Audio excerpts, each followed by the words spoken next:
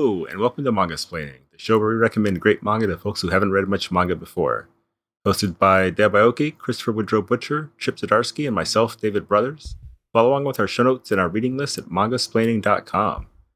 And this week, we are discussing our first Villainess title, and maybe our first Isekai title. I actually don't remember if we've done any so far on the podcast. But either way, it's My Next Life is a Villainess, All Routes Lead to Doom, story by Satoru Yamaguchi, who I believe was the author of the light novel this manga is based on, and art by Nami Hidaka, who mentioned in her afterward, this is her first manga work, which I didn't realize when I was first reading this. So I'm going to start with the premise because I'm horrible about reading the back of the book. I usually just get right into like opinions and takes and things like that. Reborn to be wild, with re in parentheses. A high school girl is stunned to find herself reincarnated as a conniving villainess from her favorite dating sim game, Fortune Lover. Now, as Katarina Clays, the impossibly rich and spoiled daughter of a duke, her new life seems to perfectly sync up with the world of the game. This means big trouble. No matter how the game turned out, there were only two fates for Katarina, exile or death. And published by Seven Seas, translated by Elena Ishikawa-Kurin, adapted by Laura Gray, lettered by Rina Mappa. This is Christopher's favorite genre, is my understanding. The classic isekai plus villainous combo.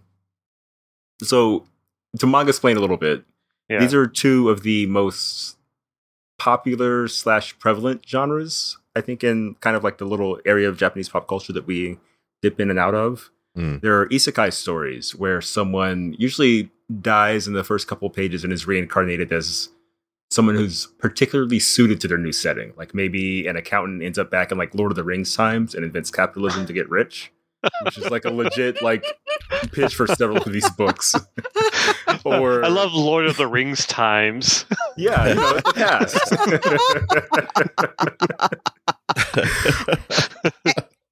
You're killing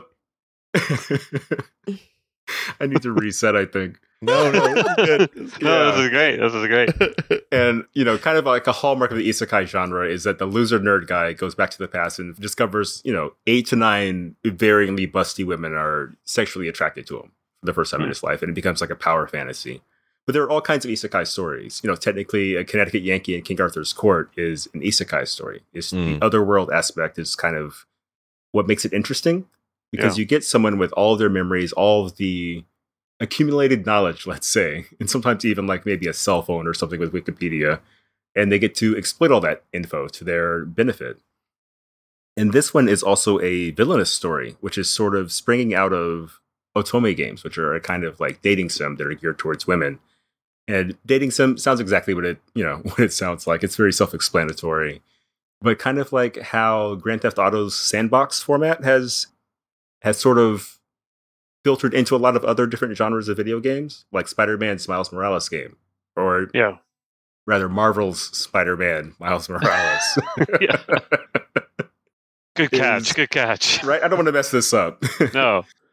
But, it's a sandbox game. Fundamentally, it sort of built on the foundation that Grand Theft Auto 3 built. And this is kind of the same thing, where everything in a video game where it's like relationship focused, where it's like you got to make friends or find someone to fall in love with or fight along someone until you become, best friends to, worst enemies or that kind of thing. It's all like dating sim gameplay technology kind of perspective. And probably best expressed actually through Hades in the West, the Greek god dungeon crawling / romance simulator. Fantastic game. I would have said Persona. I guess it's not a Persona for sure. Japanese game, yeah. Yeah, Persona is definitely like a heavy hitter in the, like, I guess in the field, let's say. And, really good. Persona 5 is excellent. But My Life is a Villainess kind of zeroes in. It's about a genre within a genre, so it's very specific. But I thought that since it's also funny, it'd be pretty self-explanatory and fun to get into as our first isekai book. I should probably start with my take on this, and then we can go Deb, Christopher, Chip. I like it. Right. I thought it was pretty funny. When I was rereading it for the podcast, I laughed a few times, which I feel like is a really good sign. And that's all I got. We'll come back to me later. Wow, very succinct. Host privilege. You're not giving Chip much to work with here. Well, let's see. What else can I give him? Something I appreciate about it is there's a point where the main character realizes that she's in a video game and starts trying to kind of game the system to kind of basically survive so that she doesn't get killed at the end of the game. And she doesn't realize the knock-on effect it's having of she's building relationship points with all these other characters. So everyone who should hate her and like kind of despise her is falling in love with her. So she's messing up the game in a way she doesn't see. And I love that kind of dramatic irony. Mm-hmm. And Deb, what did you think of My Life as a Villainess? All Routes Lead to Doom. I have to admit, I resisted reading this book for a long time because, I don't know, it felt so, I don't know, pat. Yeah. Formulaic. And I was wondering, why does everyone like this one? But also, too, it made me wonder, was this the first story to use this formula, or was there other stories before this? No way. This is building on like tons of history at this point, I think. Yeah. No, you know, this particular villainess, like being reborn as a villainess, because if I go to like Tapas, Webtoon, Tappytoon, I swear to God, 1 out of 5 stories is a villainous story. Villainesses are very popular. So are they all reborn as villainesses stories then? Like that's part of the genre? Mm-hmm. Jeez. And there are different degrees of charm. Like this one is on the humorous side. Yeah. This other one, Villains Are Destined to Die, which is from Ise Press, is very dark. Like, so it kind of goes to spectrum. And then the other one that I mentioned was Concubine Walkthrough, which kind of like plays on the, what's it like when an artificial intelligence realizes that they're fake and that they can redo things over and over again and still not get the right ending. Yeah. So it's interesting because it gives it a lot of things to play with. But I guess with the villainous thing, I kind of wondered about this because this has been happening with Disney villainesses for a while too, where everyone finds like, oh, the villainesses are way more interesting than the heroines, you know, like Wicked or like, you know, like Maleficent or whatever. Yeah. Maleficent or like whatever. Yeah. Sorry. Yeah. So I thought, what's going on here that people are, you know, I don't know, like what makes this particular moment in time so interesting, right? For this character, like, oh, you know, like one, she's all knowing, like she knows everything. So she can plan her strategy, but the part where I think she's basically messing up the plot, right? Yeah. Yeah. And I haven't read much far ahead, but is it the point where no matter what she does, she still ends up heading towards a bad end? Yeah, like she can't avert it, but everyone loves her. And that ends up causing like issues of its own. Oh. Yeah. Yeah, because I think there's like a sequel where like it's a Yuri book where one of the female characters is into her. Yeah. No, her best friend is totally into her in this volume. Yeah, you get that here for sure. Yuri is we should manga explain real quick is female love stories. I don't think we've actually covered a full on Yuri book on the podcast yet, have we? Even though we're adults? Even though we're adults, but that's not really. Yeah, no, Erica calls it Yuri, so it's probably Yuri, but it's not what I think of. It's not that like cute. Like Yuri's a pretty wide genre actually now, but but anyway, sorry, I was just making sure everyone knew what that meant. Yeah. I guess, I mean, it's charming and fun. I watched the anime that's really charming. I just was trying to figure like, why did David like this so much? Video game jokes. Easy. Oh, I see. Okay. Okay, all right. Now it makes sense. I had the same thought. Yeah, no, there are a lot of upset expectations in this, I think. Like when she decides to become a farmer to get closer to her earth magic, or the inner council of Katarina's. Oh, that one I like. Yeah, like a fake mustache or glasses. Like they got goofball comedy in here that I appreciate. And they kind of go through a lot of tropes, you know? And they fully embrace the tropes to the point that they're funny. Like, of course, working with the earth is, you know, it'll give you a greater connection to whatever. But in this, like, it actually doesn't matter after she goes through all that work to do it. It just becomes her hobby that she keeps up with. Yeah. Because she remembers her Korean grandmother talking about farming. Yeah. Or the pocket snake, you know, great joke. Yeah. Yeah, I mean, I guess it was charming. I mean, I watched about 6 episodes of the anime I read. Oh, wow. And just to kind of see where it was going. I'm not in love with it, but I thought it was cute. I'll take it. Christopher, how about you? This was less my thing than Baki was. Wow. Whoa, okay. I was thinking, not to get too meta, but David, I was thinking about how you talk about books that you didn't vibe with on the podcast. And your phrase wasn't really my thing. And I think that that's like a pretty apt description of where I was at with this particular title. I was reading it. I wasn't like offended by it or anything like that, but just like page after page, I'm like, this is not for me. And I see all the stuff that you see in it. I do like, being a video game kid person, and like the Reborn Another World, which has become text in certain games now as well. Like it's not just we're having fun with the genre. Kind of reminded me a little bit of, it's iterative on itself for people that understand the cultural context of it. So it kind of reminded me of superheroes a little bit, except both isekai novels and graphic novels and manga and the games themselves outsell everything that superheroes makes except for Marvel movies and just Marvel movies. DC movies are outsold by isekai within Japan. And I got it. I was like, okay, great. Okay, cool. And that was it. That's kind of how I felt the whole way through. There was, I think, the fact that she has an inner monologue, which is expressed as different aspects of her personality, like wearing robes and having like a meeting in a dark room, the Council of Katarinas. That is actually pretty good. I liked that one quite a bit. But yeah, there was not. I think it got good on the last page. Actually, I think it got to like, oh, I'm kind of curious now to see what happens, because in the next chapter they're going to introduce like the actual hero, the heroine of the work. All of that was like, it felt like reading this book felt like reading the Wikipedia of the series of what was going to happen starting in volume 2. And it was just like, oh, I don't want to be mean, because I don't think that there's anything wrong with it. It's just, I did not care, man. I didn't care so hard. I just don't care about this at all. And the book or the story? There's a difference to you. Is there a distinction?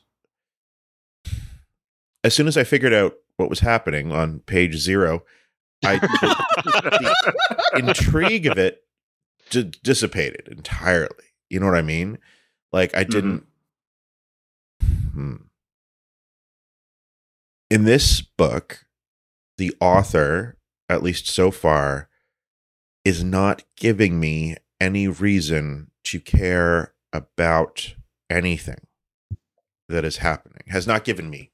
I'm not going to say has not given me a reason to care about anything that's happened. Instead, it's like extended scene setting and saying, well, there was a game, but this isn't how the game was going, like over and over and over again. And sure, okay. But her own interiority, I felt like was like all surface level. Was like all, and what am I going to think about this? And what am I think? It's like, sure, but theoretically, at least in this book, she lived 8 years, and I still don't get a sense of like her of like her motive, like other than I don't want to have a bad ending. That's a weird thing to be concerned about, like for 9 consecutive years. Like, she doesn't seem to. Yeah, I don't know. All of her interactions with people felt very kind of weird, and I don't know. It's like she's playing it as a video game still. Like that's the thing. Sure, like she's not living a life; she's playing it as a video game. Like that's just the way. And that's what you're communicating to the reader. But like, there's not one moment that we're shown in the first volume that doesn't contribute to that single goal. And it's like, okay, if you're playing a video game, like this is the classic video game or even, comic book conundrum. You never see a superhero on the toilet. You know what I mean? Like, we cut out certain things that are parts of people's lives. Ship has been trying to get the bat. I've been trying. I've been trying so hard. And I appreciate that, but I really do. But like, Sure, but if this was like, this is gonna sound so snobby. I'm so sorry. If this was literature, we'd have something. I'm sorry. That would contribute to like building her character and an interest. Something that wasn't about the goal, like the flashing neon goal. Like we'd have some kind of texture. We'd have her take a slow walk in the rain, and it's not there. And I don't think that is a problem of isekai. I actually think it might be a problem of this book, but I also don't know because I haven't read a lot. And isekai really is like, I keep going back to, I know it's problematic, but I keep going back to Lion, Witch, and the Wardrobe. Because I loved those books when I was, like probably 11, 12. I'll read them all. Even the boring one, Horse and His Boy. I know everyone loves it, but it's so boring. But it's the idea that you're going to like spirit these kids from like, who are upper middle class from England into a fantasy world, and they're going to maintain their upper middle class Britishness and be changed by the world that they're in. And by the end of it, they're literally the kings and queens of this realm. Like, and then they go home and they're like kids again. That to me is like, okay, isekai has actual power to talk about who you are and where you come from and how your experiences change you. I didn't get a sense of any change in this character from the moment that she's like, well, from after she dies on page 3 to like the end of the book. I think she's still playing her life like a video game. Like you eventually have to put the controller down. Like you aren't playing your life actively like a video game for 9 years. Like when you're on the bathroom thinking, how is this, contributing to the goal of making sure I don't end up, in the bad route of this game that I'm in. It's like, no, man, that's thousands of hours. Like that you can't just be thinking about the game, except there was none of that in the book. And so it was like, it could not have been clear that it wasn't for me. Like, because this is what I'm thinking about when I'm reading this thing. Like none of these characters seems to have interior lives. Everyone is just grinning so hard at each other in like beautiful ways. And it's just like, but what are they doing? Like, anyway, I've gone on again. Sorry. Chris has the same complaints about Garfield to me. I do. I fully believe in Garfield's world. I fully believe that he is Garfield 365, actually. He's got interiority. Yeah. The interiority of Garfield is immense. The interiority of the main character. So this is funny. So I'm just like, when you start talking, I'm like, okay, when it comes to my turn, I'm going to be able to do the drum roll and go, I agree with Chris. I disagree with David. Because like I'm also feeling like this isn't for me. But the more Chris talks, the more I'm just like, oh, come on, Chris. This ain't literature. I'm putting "this ain't literature" as a pull quote in the show notes. So thank you for that, Chip. I like that. I like that Chris is like, yeah, she hasn't developed really in this world, and she. But I'm also like, well, she also isn't like, oh my God, I died. I miss my parents and my friends and my life and stuff like that. Like that is not the point of. Like you can tell right from the beginning, from those first 3 pages, that there is not going to be that kind of like. But that's isekai growth. Well, that's the thing. So I knew right away that this is okay. This is not going to be. This is not. I'm not going to. But by page 100, I'm not going to get like a deep insight into the progression of this character as a character. Like I'm reading a video game. For my take, I was thrown immediately by the immediate death and rebirth into this world. Whoa, okay. Because I don't have any kind of I didn't know what the genre is so I'm like, okay, all right, so that's happened. So why is she in the video game? So I spent like a lot of time when I'm reading this. Where I'm like, are they going to address this? Like the fact that she's been reborn into a video game? At least when I watched the movie Tron in the 80s, I understood they were sucked into the machine and they were in the video game. But with this, I'm just like, oh, that's got no bearing on any of this. Like this genre assumes you know this. Yeah. And so it's funny. It's a little bit like porno. It's just like here's the setup. It doesn't matter. Like there's no logic here. Yeah. You're not gonna question the pizza delivery guy not having pizza. Like they ordered a pizza. Like, he's showing up, and it's just his penis in a pizza box, but they're not upset about it at all because they expected that. Like, this feels very much like that.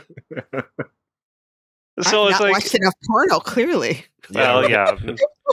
I'm just telling you what I think porno is because I also haven't. But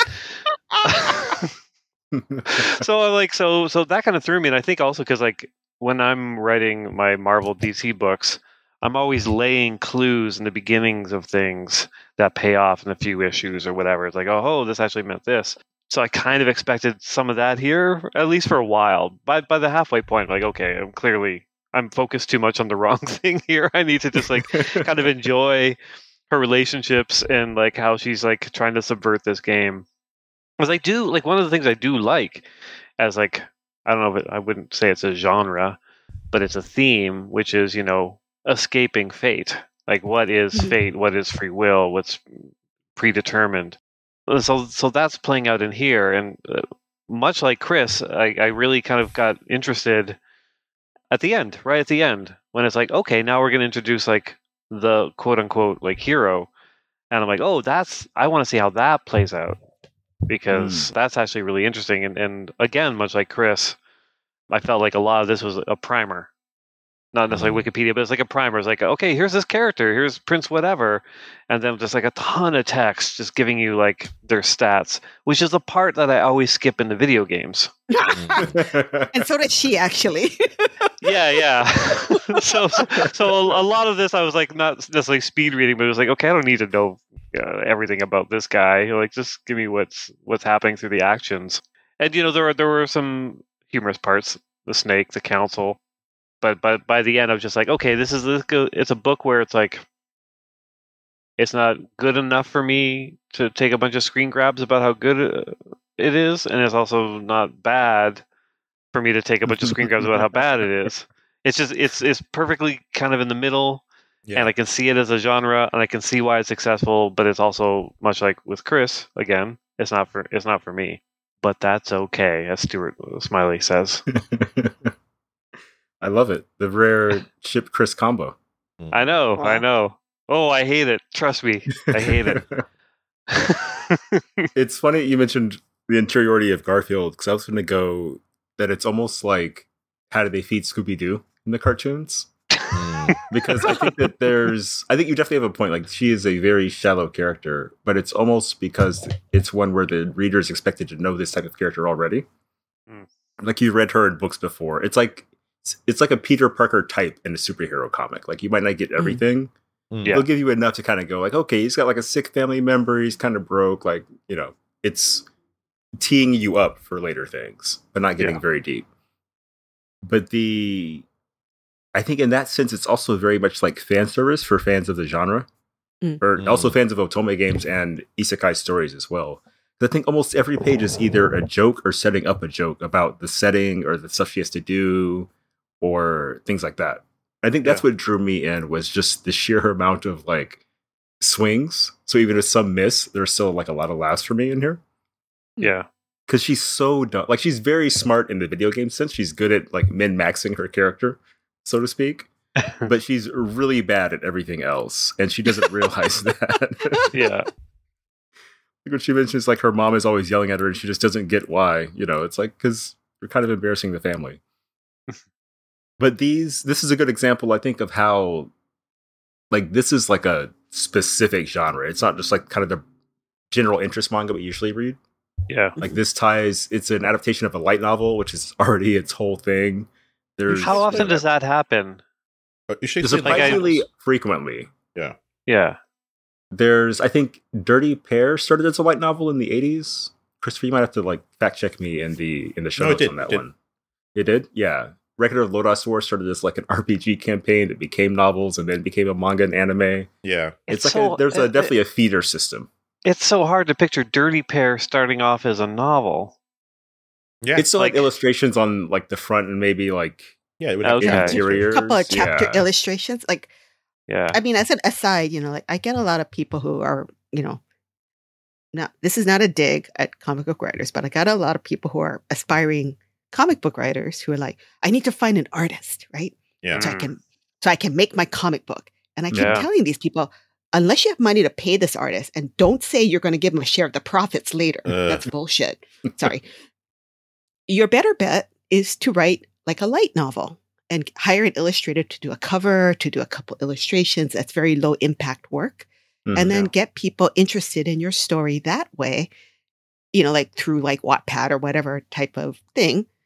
And then if you get traction, then you can hire someone to actually make a comic. But then, you know, like expecting an artist who doesn't feel as passionately about your story as you do to come along for the ride and spend hours and hours drawing.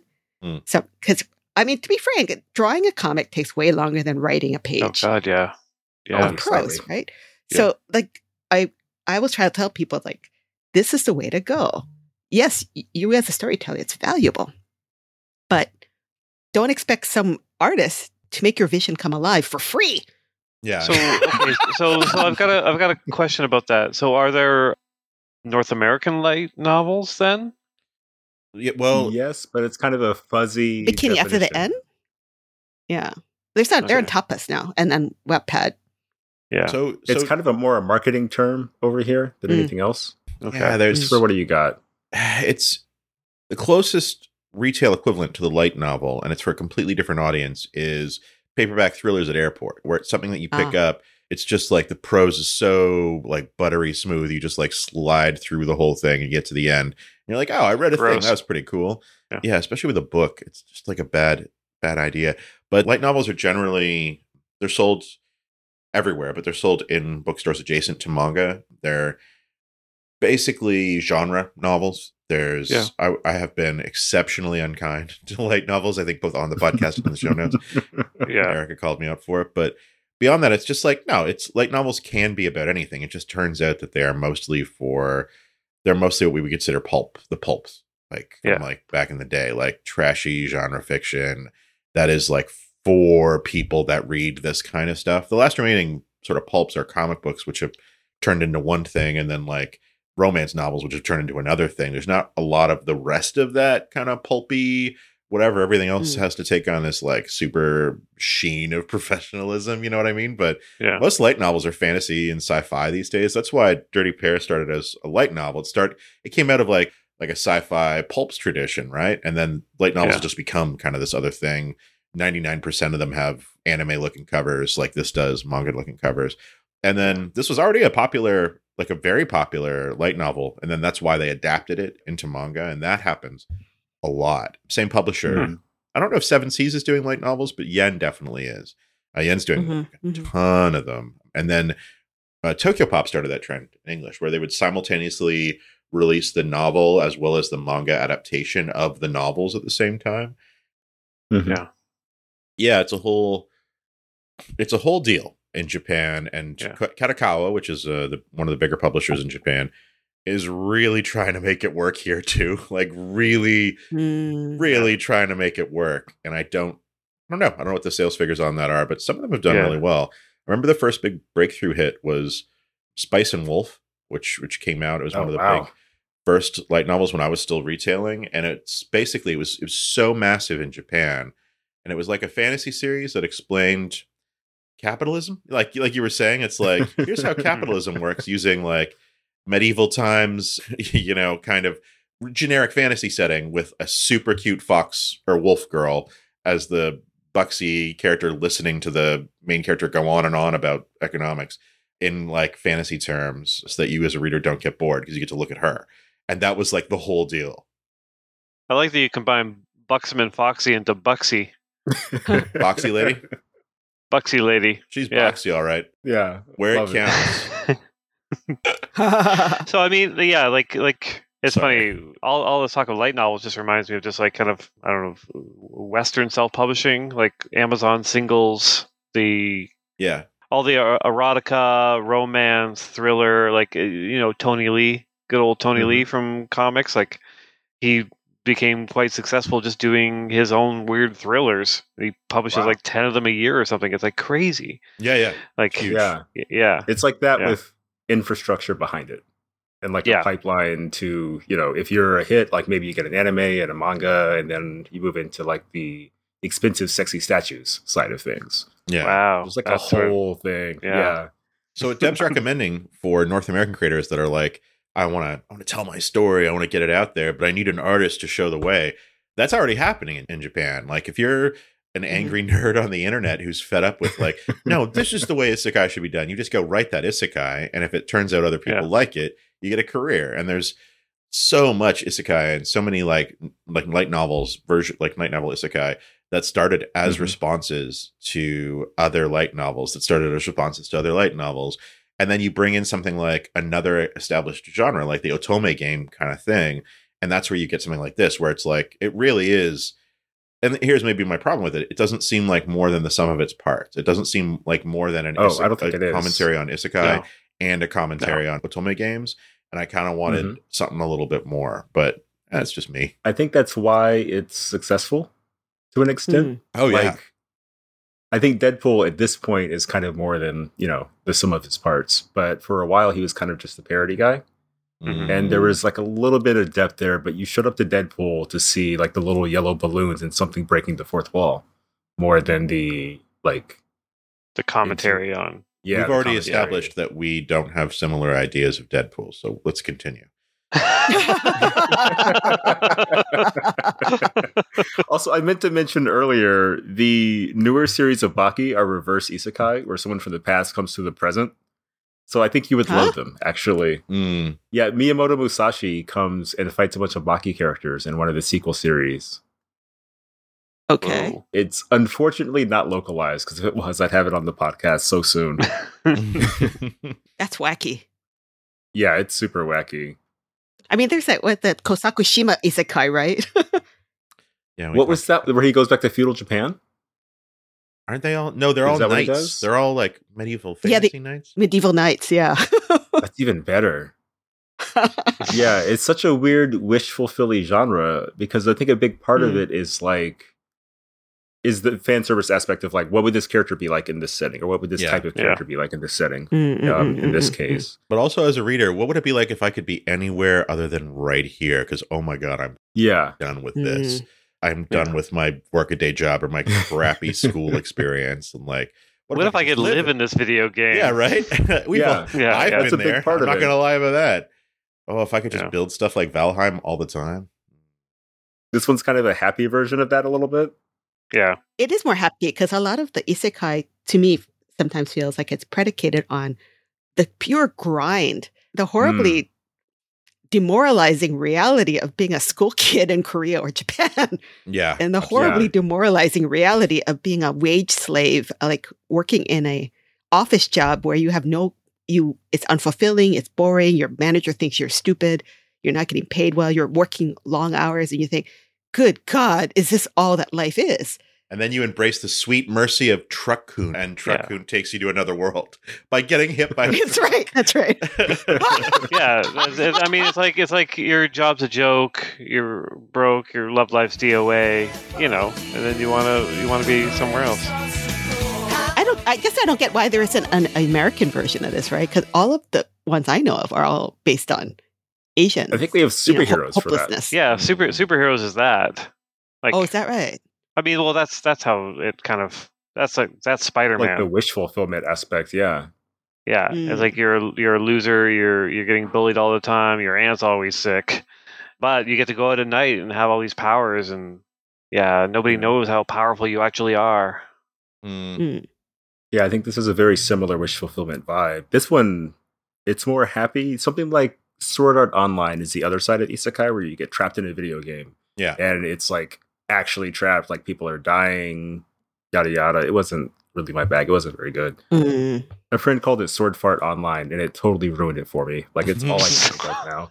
People are vicious to Sword Art Online now, and it's like every one of you weebs cut your teeth on that isekai series. Yeah, it's because it was really good, and then they did a whole season where the heroine was like literally in a bird cage for half, as like the villain had her trapped, and it's is like, that this what happened with too it? much.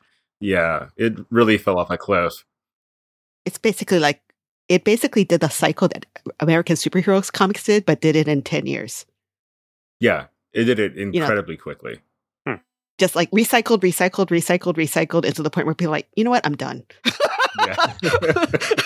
But that's also an isekai thing. Like, I really think that the recycling is more a feature than a bug for this kind of story. Oh, because you want to see like the endless flipping of Superman, for instance. What's evil Superman? What's like Bizarro Superman, Martian Superman? This will show you what is otome games. What are those like? What are feudal action games? What are those like? There's an isekai, or I guess technically it's not an isekai, but it's an isekai style story about someone whose mother becomes the most powerful character in the video game and has 2-hit attacks.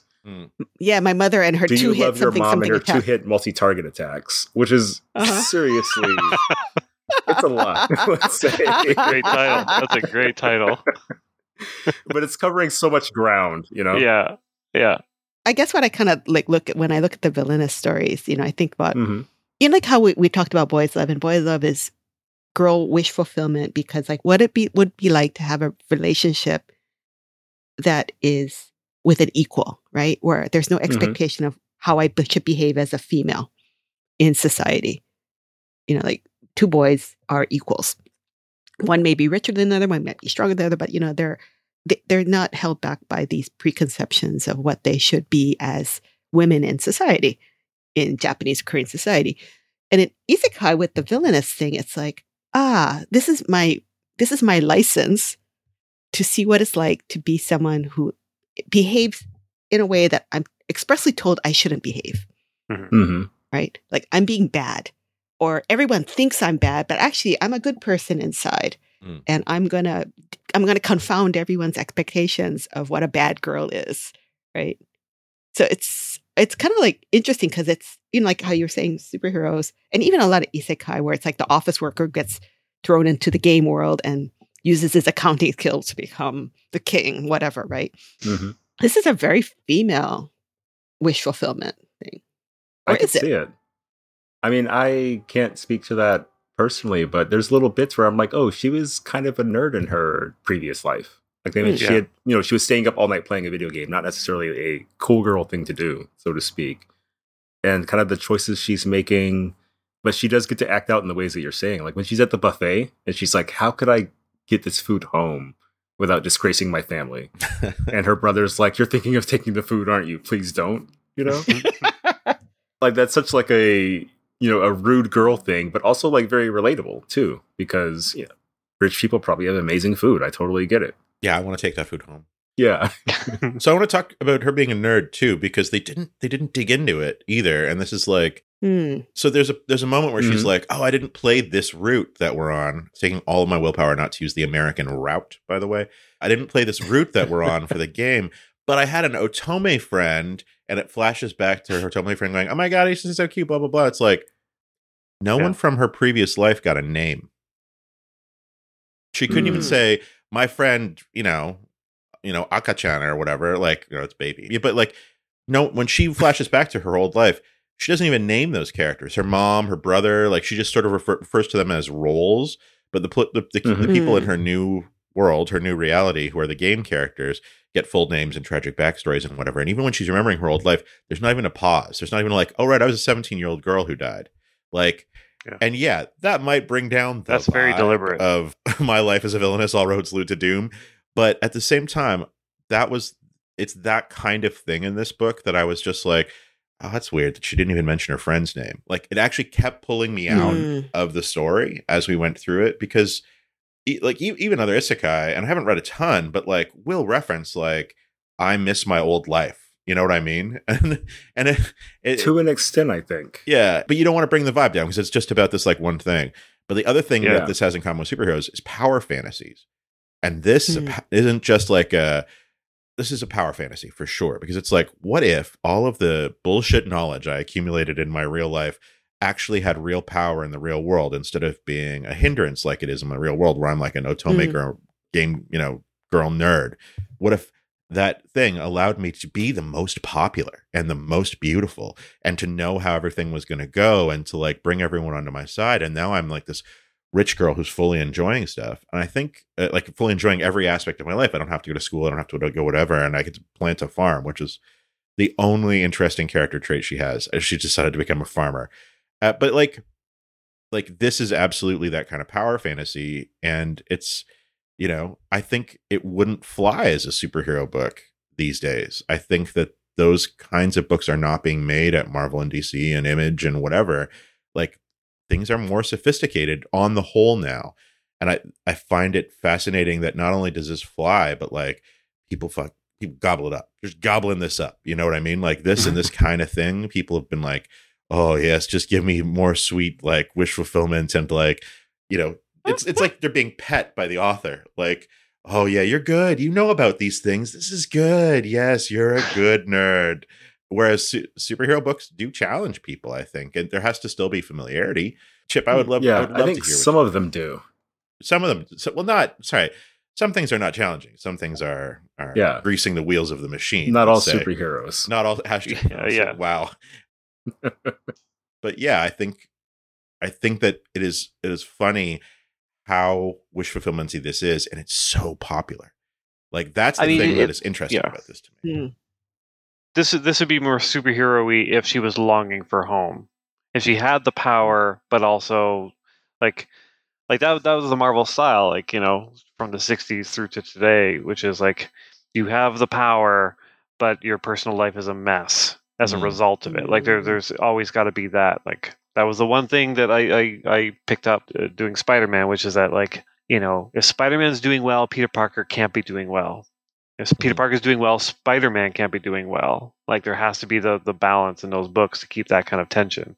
So there's not really a lot of tension here. It's just like, you know, it is pure wish fulfillment, power fantasy stuff, like 100%. Which is why she didn't name the characters from her previous life or the parents or anything like that, because the author clearly, that's a very deliberate thing, because they know that, like, no, this isn't about that at all. Like I don't want to harsh the buzz of what's happening here by making too many links to that. Yeah, you know, almost does it with just that.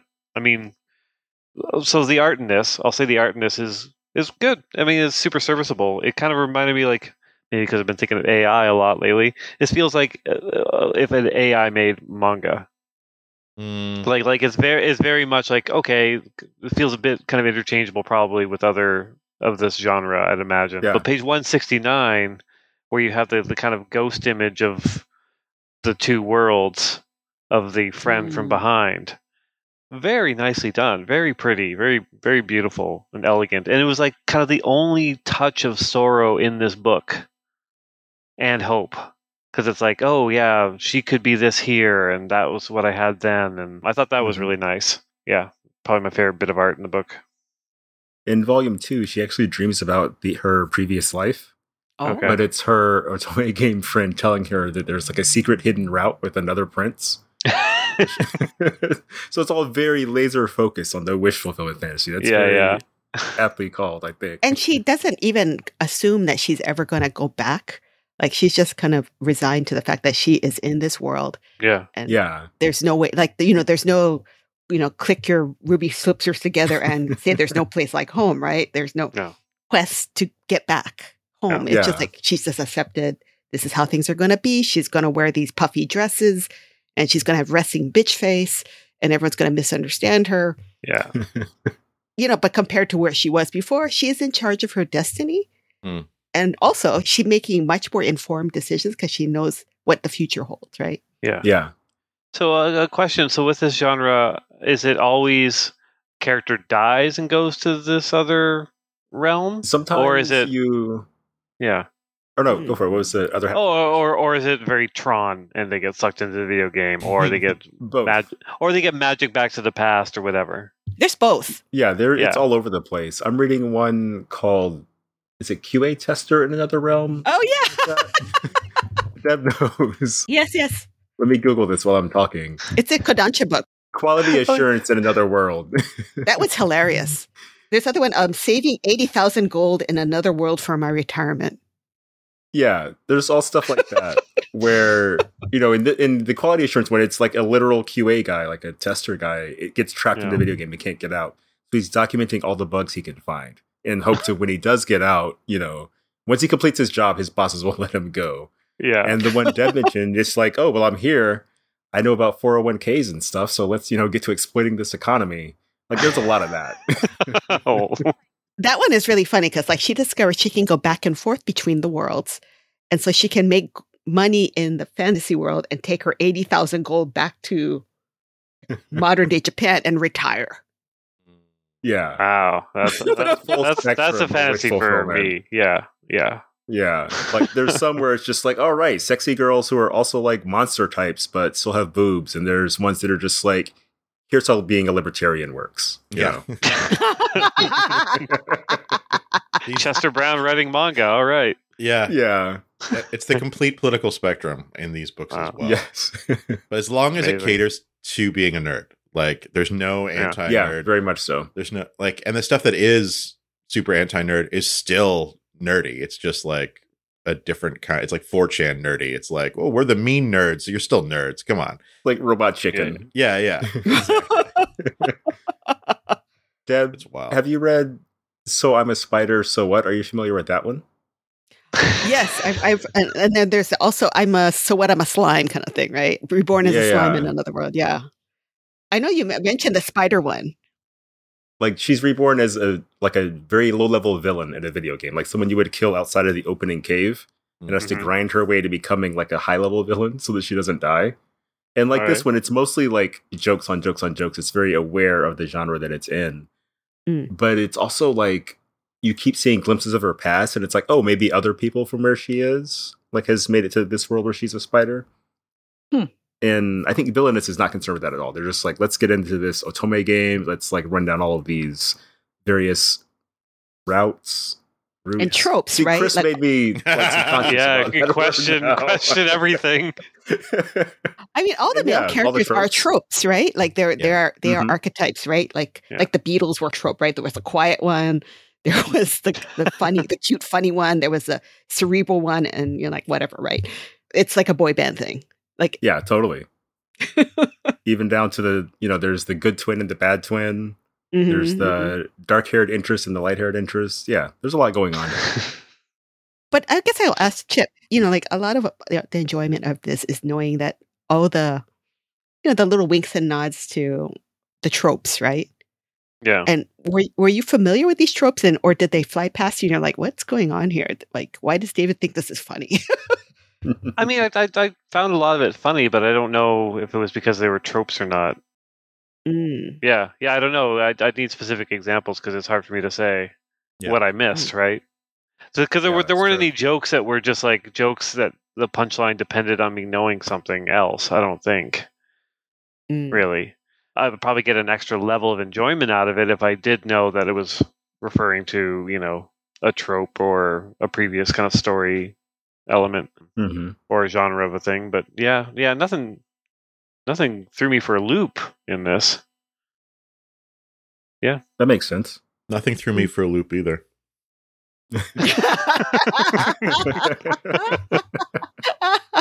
On that note, I guess we should do final thoughts. Let's go Deb, Christopher, Chip, and then I will close us out. Deb, what are your final thoughts on My Life is a Villainess? All roots lead to doom.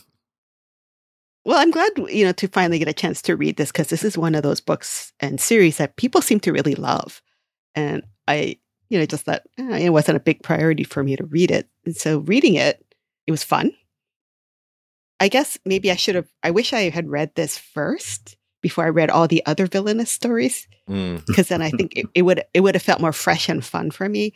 But what happens is, because I've read other Villainous stories that have more, I guess, dramatic tension and depth to the, the fact that you're living in this world where there are NPCs and playable characters, and you're the only one that seems to be in on the fact that you're in a game.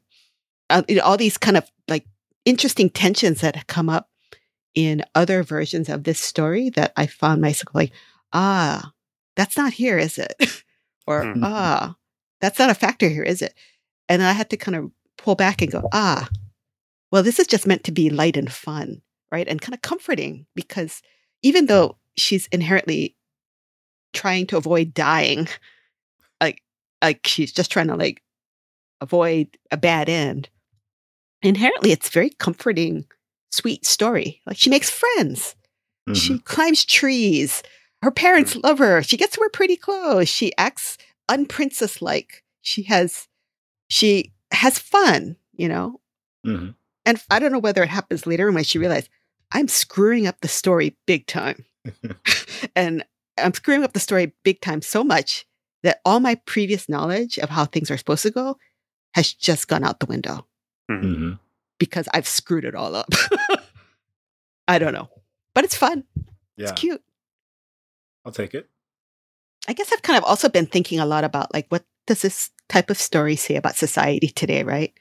Why do people find this type of story so appealing or this concept so appealing? Like a French journalist I've been talking with online, Valentine, he writes for Le Figaro. Mm-hmm. He had this thought, like he was going to do a paper on why the villainess stories allow people to feel a certain amount of psychological healing in a world where they feel like they have no control or no hope. I wonder if it's because it depicts a world where there are rules. Yeah. Sort of like how in Columbo and series like that, like there's a clear sign of like right and wrong. There's no like blurriness. And if you do wrong, you will get caught. I think these stories, even though they're very thin, you know, they might be thin or something like that, there is an idea that like, oh, this is like a funny take on what would happen if I could exploit real life if it was like a video game or vice versa. Maybe. Yeah, I can see that. Final thoughts. I'm not, I have kind of a gray feeling about this guy, about My Life as Villainous, all routes lead to doom. I don't, it's just like, I was reading it going, all right. I was waiting for something to hook me. I was waiting for something to be the thing that's like, okay, I can like latch into this. And the humor didn't really do it. The like, in the couple of interesting bits didn't do it. And that's so what Deb was saying. Yeah, this is the Sword Art Online of its sort of sub genre. You know what I mean? Like this is the thing where it's like, what about this idea where like you can be? We take the isekai formula and we introduce otome games instead of like RPGs, which is what like 90% of the fantasy isekai was. And it's like, oh, that's enough. That is enough innovation for this story. You don't want to put all your ideas in the one story. And other people have run with that and like pulled specific ideas out and made it sort of their own story over and over again. And that's where the iteration comes from. And this is just introducing the idea. It's like, what if we were trapped in a video game? And that's sort of online and it just sort of goes in a direction. And this is like, well, what if I started over, but my life wasn't an RPG game? It was a otome game. And it's like, that's it. That's the innovation you're going to get. That's all you need for this story because it's all they needed. It was popular. Someone else can do the story about what if it was like real sad or real this or real that or real whatever. Missing my family in another world. Yeah, right? Like, even if she'd said, yeah, it's been 13 years since I've had a piece of sushi. I really fucking miss sushi. I was a teenager that lived in Japan. All right, I guess I'm going to have weird royal Western food again. Like, sure, like even like a little bit that made her more interesting. But you're right, that would have ruined it.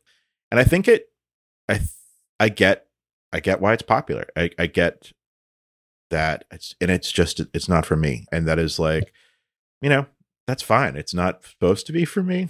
Not everything is for me. 45 years old.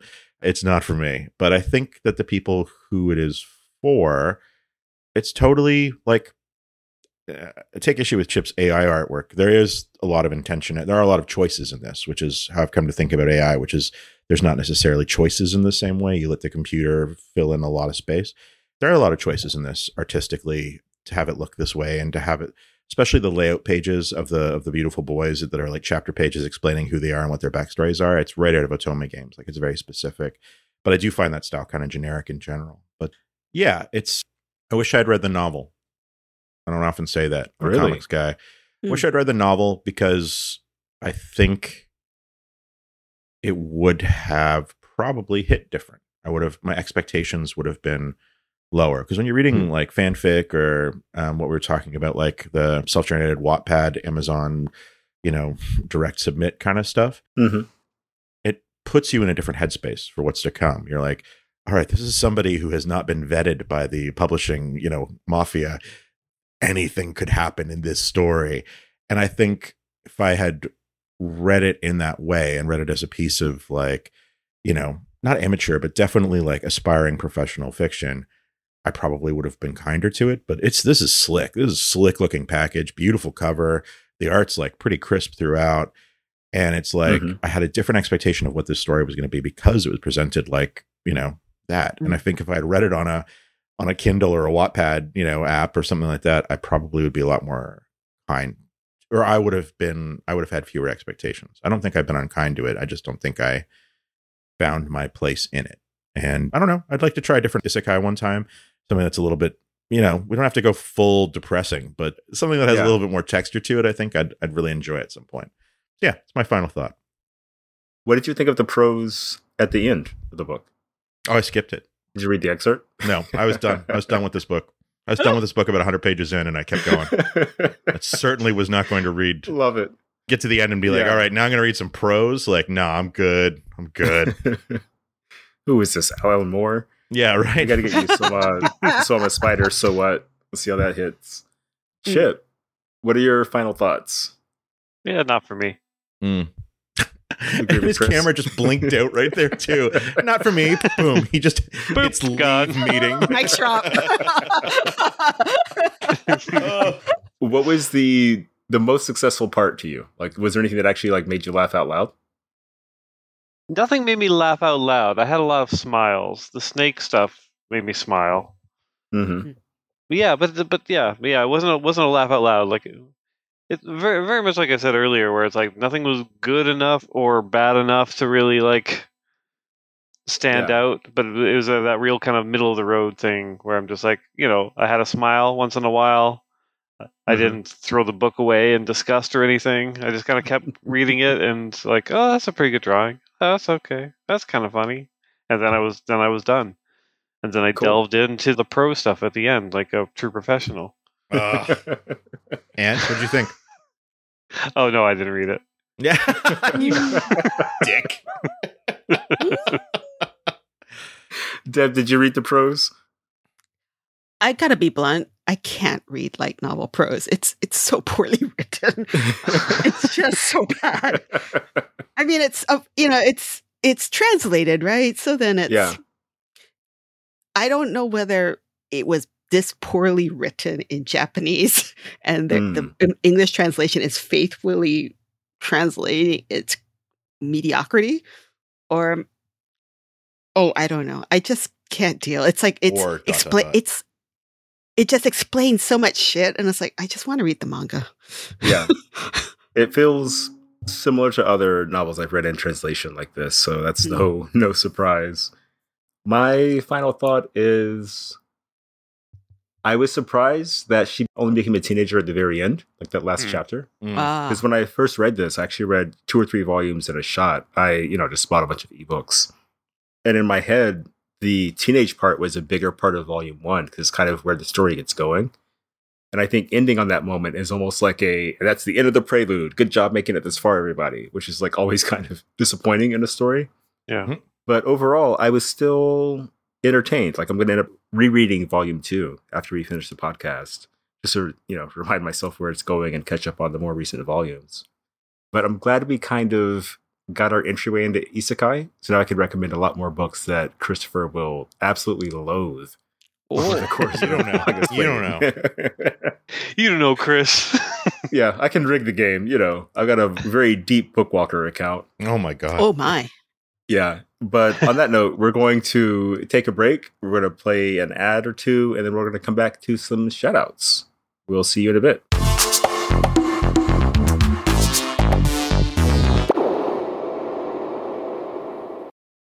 What's so special about Hero Bread's soft, fluffy, and delicious breads, buns, and tortillas? These ultra-low net-carb baked goods contain 0 sugar, fewer calories, and more protein than the leading brands, and are high in fiber to support gut health. Shop now at hero.co. And we are back. We've got shout-outs to close us out today. We've had a very thrilling talk about My Life as a Villainess, and now we need to kind of cool it down and ease into our evening. Who wants to go first with the shout-out? I have a isekai-related shout-out. Ooh.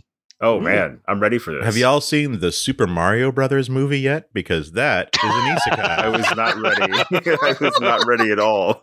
Oh, wait. Is it? So it's about Explain yourself. This Brooklyn plumbing, a group of Brooklyn plumbers. They're brothers, and they accidentally find a doorway into a mysterious world called the Mushroom Kingdom through sewer pipes, actually. It's sort of plumbing themed because it's like, it's an isekai, so it's you keep railing on a theme, and they like use these pipes to get through these places. Yeah. And they get separated. One of them gets captured by this bad guy who's played by Jack Black, and I don't remember the character's name. And the other one, Bowser. I'm just kidding, Chip. Oh my God, you're literal today. And then the other one goes and finds the good guys. And yeah, speaking of isekai, somehow it didn't occur to me while I was watching it that it's like, yeah, Mario gets into the world and he's like, I've got to find my brother. And he's like, he kind of gets over being in a weird world populated by talking mushroom people in about 30 seconds. He's just like, okay, this is the new reality with which I'm presented.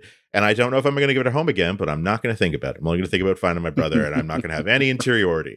So it's a very movie. It's a solid 7 out of 10. It's on its way to make $1 billion, though. So kind of doesn't matter what I think about it. But I will say it is the safest possible Mario Brothers movie, almost the safest possible they could have made. In that, if you go looking for the Mario Brothers, you will get lots of Mario Brothers. There's so much Mario Brothers in the Mario Brothers movie. And if you want anything else, there's maybe 1 or 2 brief moments where it transcends being a movie about the Mario Brothers that is designed not to offend. And that's it's kind of it. It sounds like I can't believe the Mario Brothers movie played it safe. Yeah. After the last time where they played it very unsafe and it was acid-fueled fever dream of a movie with Dennis Quaid just chewing scenery literally at one point. Like, yeah, this is a very different movie. But no, it's more like you see the Avengers on screen for the first time in the MCU and you're like, it's just as good as or better than I imagined when I was a kid. What if there was an Avengers movie? Kind of wanted this to like elicit, because a couple of the trailers kind of got me a little bit, kind of like, that music sting plays and it's okay, this is my whole childhood. This is literally my whole childhood. I mean, I had a video game system. It's not a big deal now, but like we got our first video game system in '83 and I played Mario, fighting off against Donkey Kong, on a ColecoVision because I'm old. And so I kind of wanted a little bit. I wanted to feel that again, that like thrill, like that's what this nostalgia. If you're going to make it so that everything is nostalgic and aimed directly at me and my demographic, then God damn it, make it better. And instead I got solid 7 out of 10. I wanted to be catered to and I kind of wasn't. And instead it was just like, here's a product. It's a me products and it's a me. Yeah. Well, once again, I don't really expect anything from Mario. I don't know why. Well, like the only dialogue I know of Mario is "It's a me, Mario," and woohoo. Did you the Spider-Man movie? The first Spider-Man movie. Yeah, was really good. Like it. Yeah, really but it was based on characters. But it was based on stories with narratives and dialogue. Like the Mario games is about a guy who jumps and bops things and then jumps on turtles. Video games are blank because they leave space for us to invest ourselves into them. We bring our own meaning to them. And so you can tap into that. And sometimes people do. Like sometimes like fan stuff can tap into that, like, this is the way we all invested ourselves in this thing. And you can use it to generate humor. You can use it to generate pathos. There's, oh my God, that's that Simpsons comic where the one brother's dying and the other brother's holding his hand in the hospital and they just recite Simpsons lines at each end until everyone reading it is crying. That's a good comic that uses something that's disposable entertainment, that's comedy and satire, like something that no one will ever do about Family Guy. But like, yeah, this could have been wow. Shots fired. Wow. Shots fired. Shots fired. Shots fired at Family Guy. Christopher just flipped his desk over. Yeah. I hate to say it, but it sounds like not having interiority is a quick path to $1 billion. It really is. Mario. Yeah, like. The more somebody is a fully realized character, the more distance you create between them and you. And and I think that might be why isekai is popular, because you just get these blank slates of characters where it's like, I could be her doing this in my life as a villainess.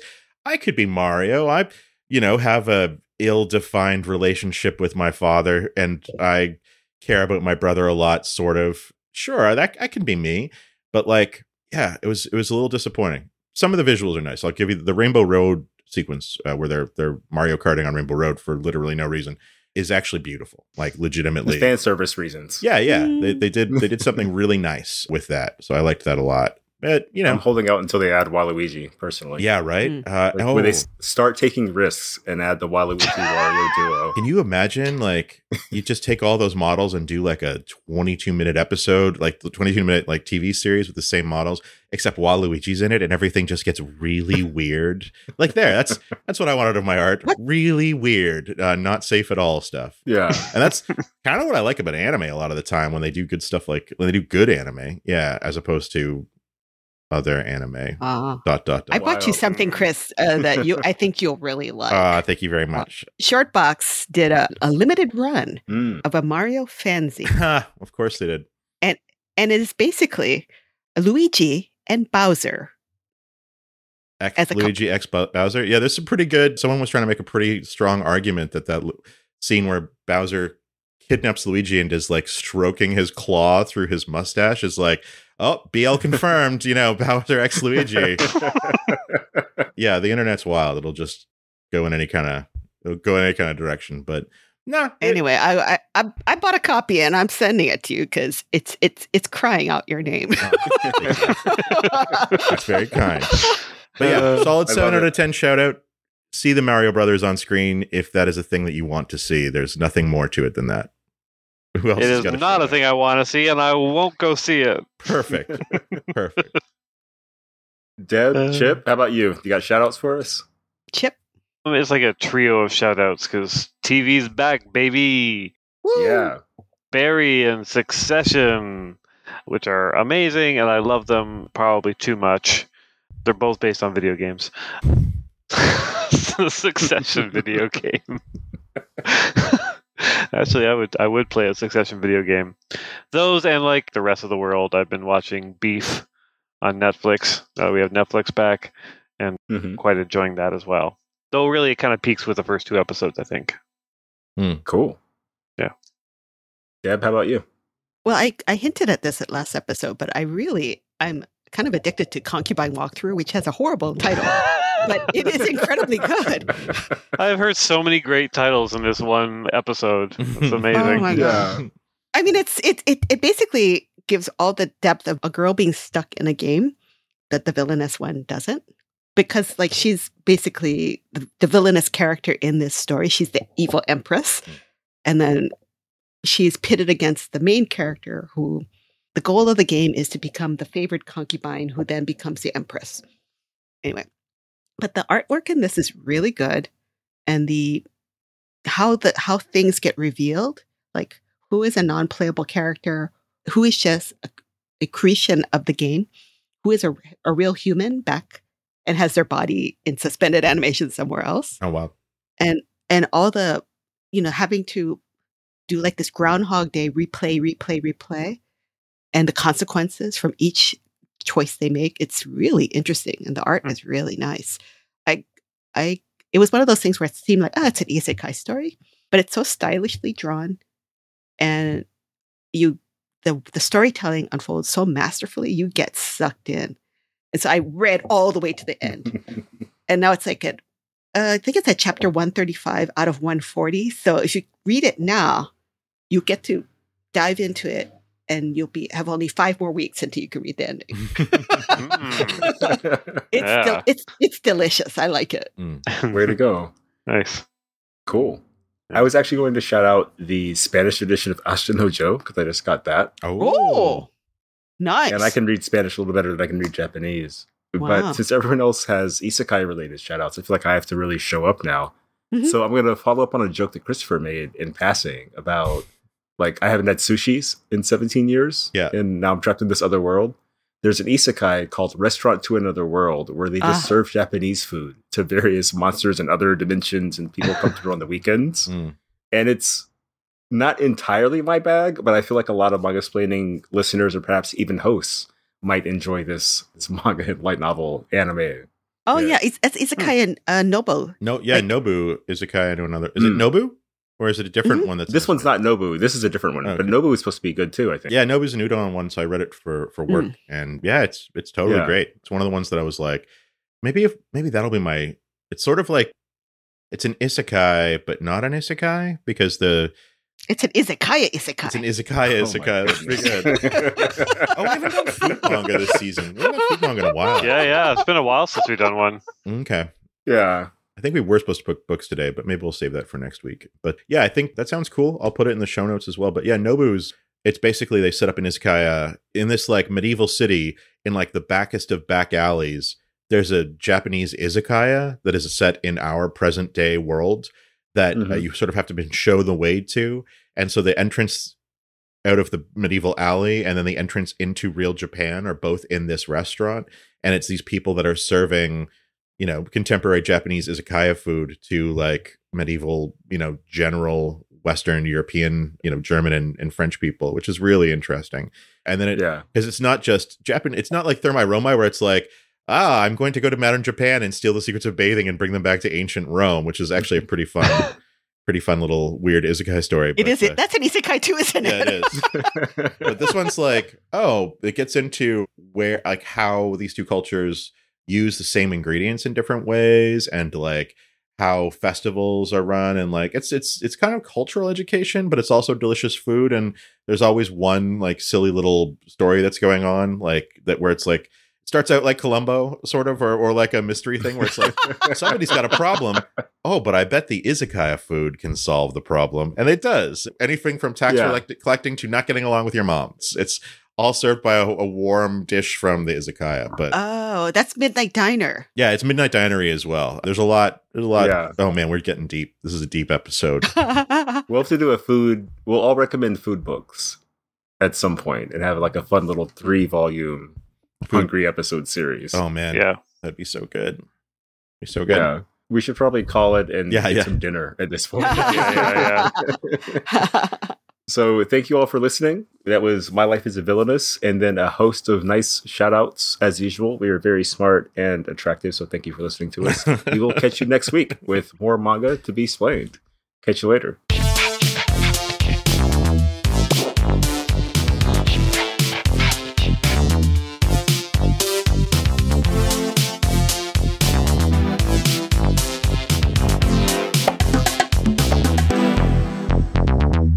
This has been Manga-splaining, episode number 98, My Life is a Villainess, All Routes Lead to Doom, by Satoru Yamaguchi.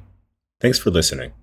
For our next episode, we'll be discussing Pluto, Volume 1, by Naoki Urasawa. Want to pick up a copy?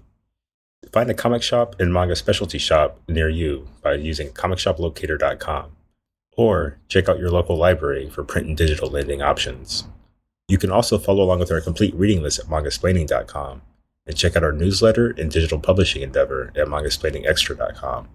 Thanks to DADS for their musical accompaniment this episode.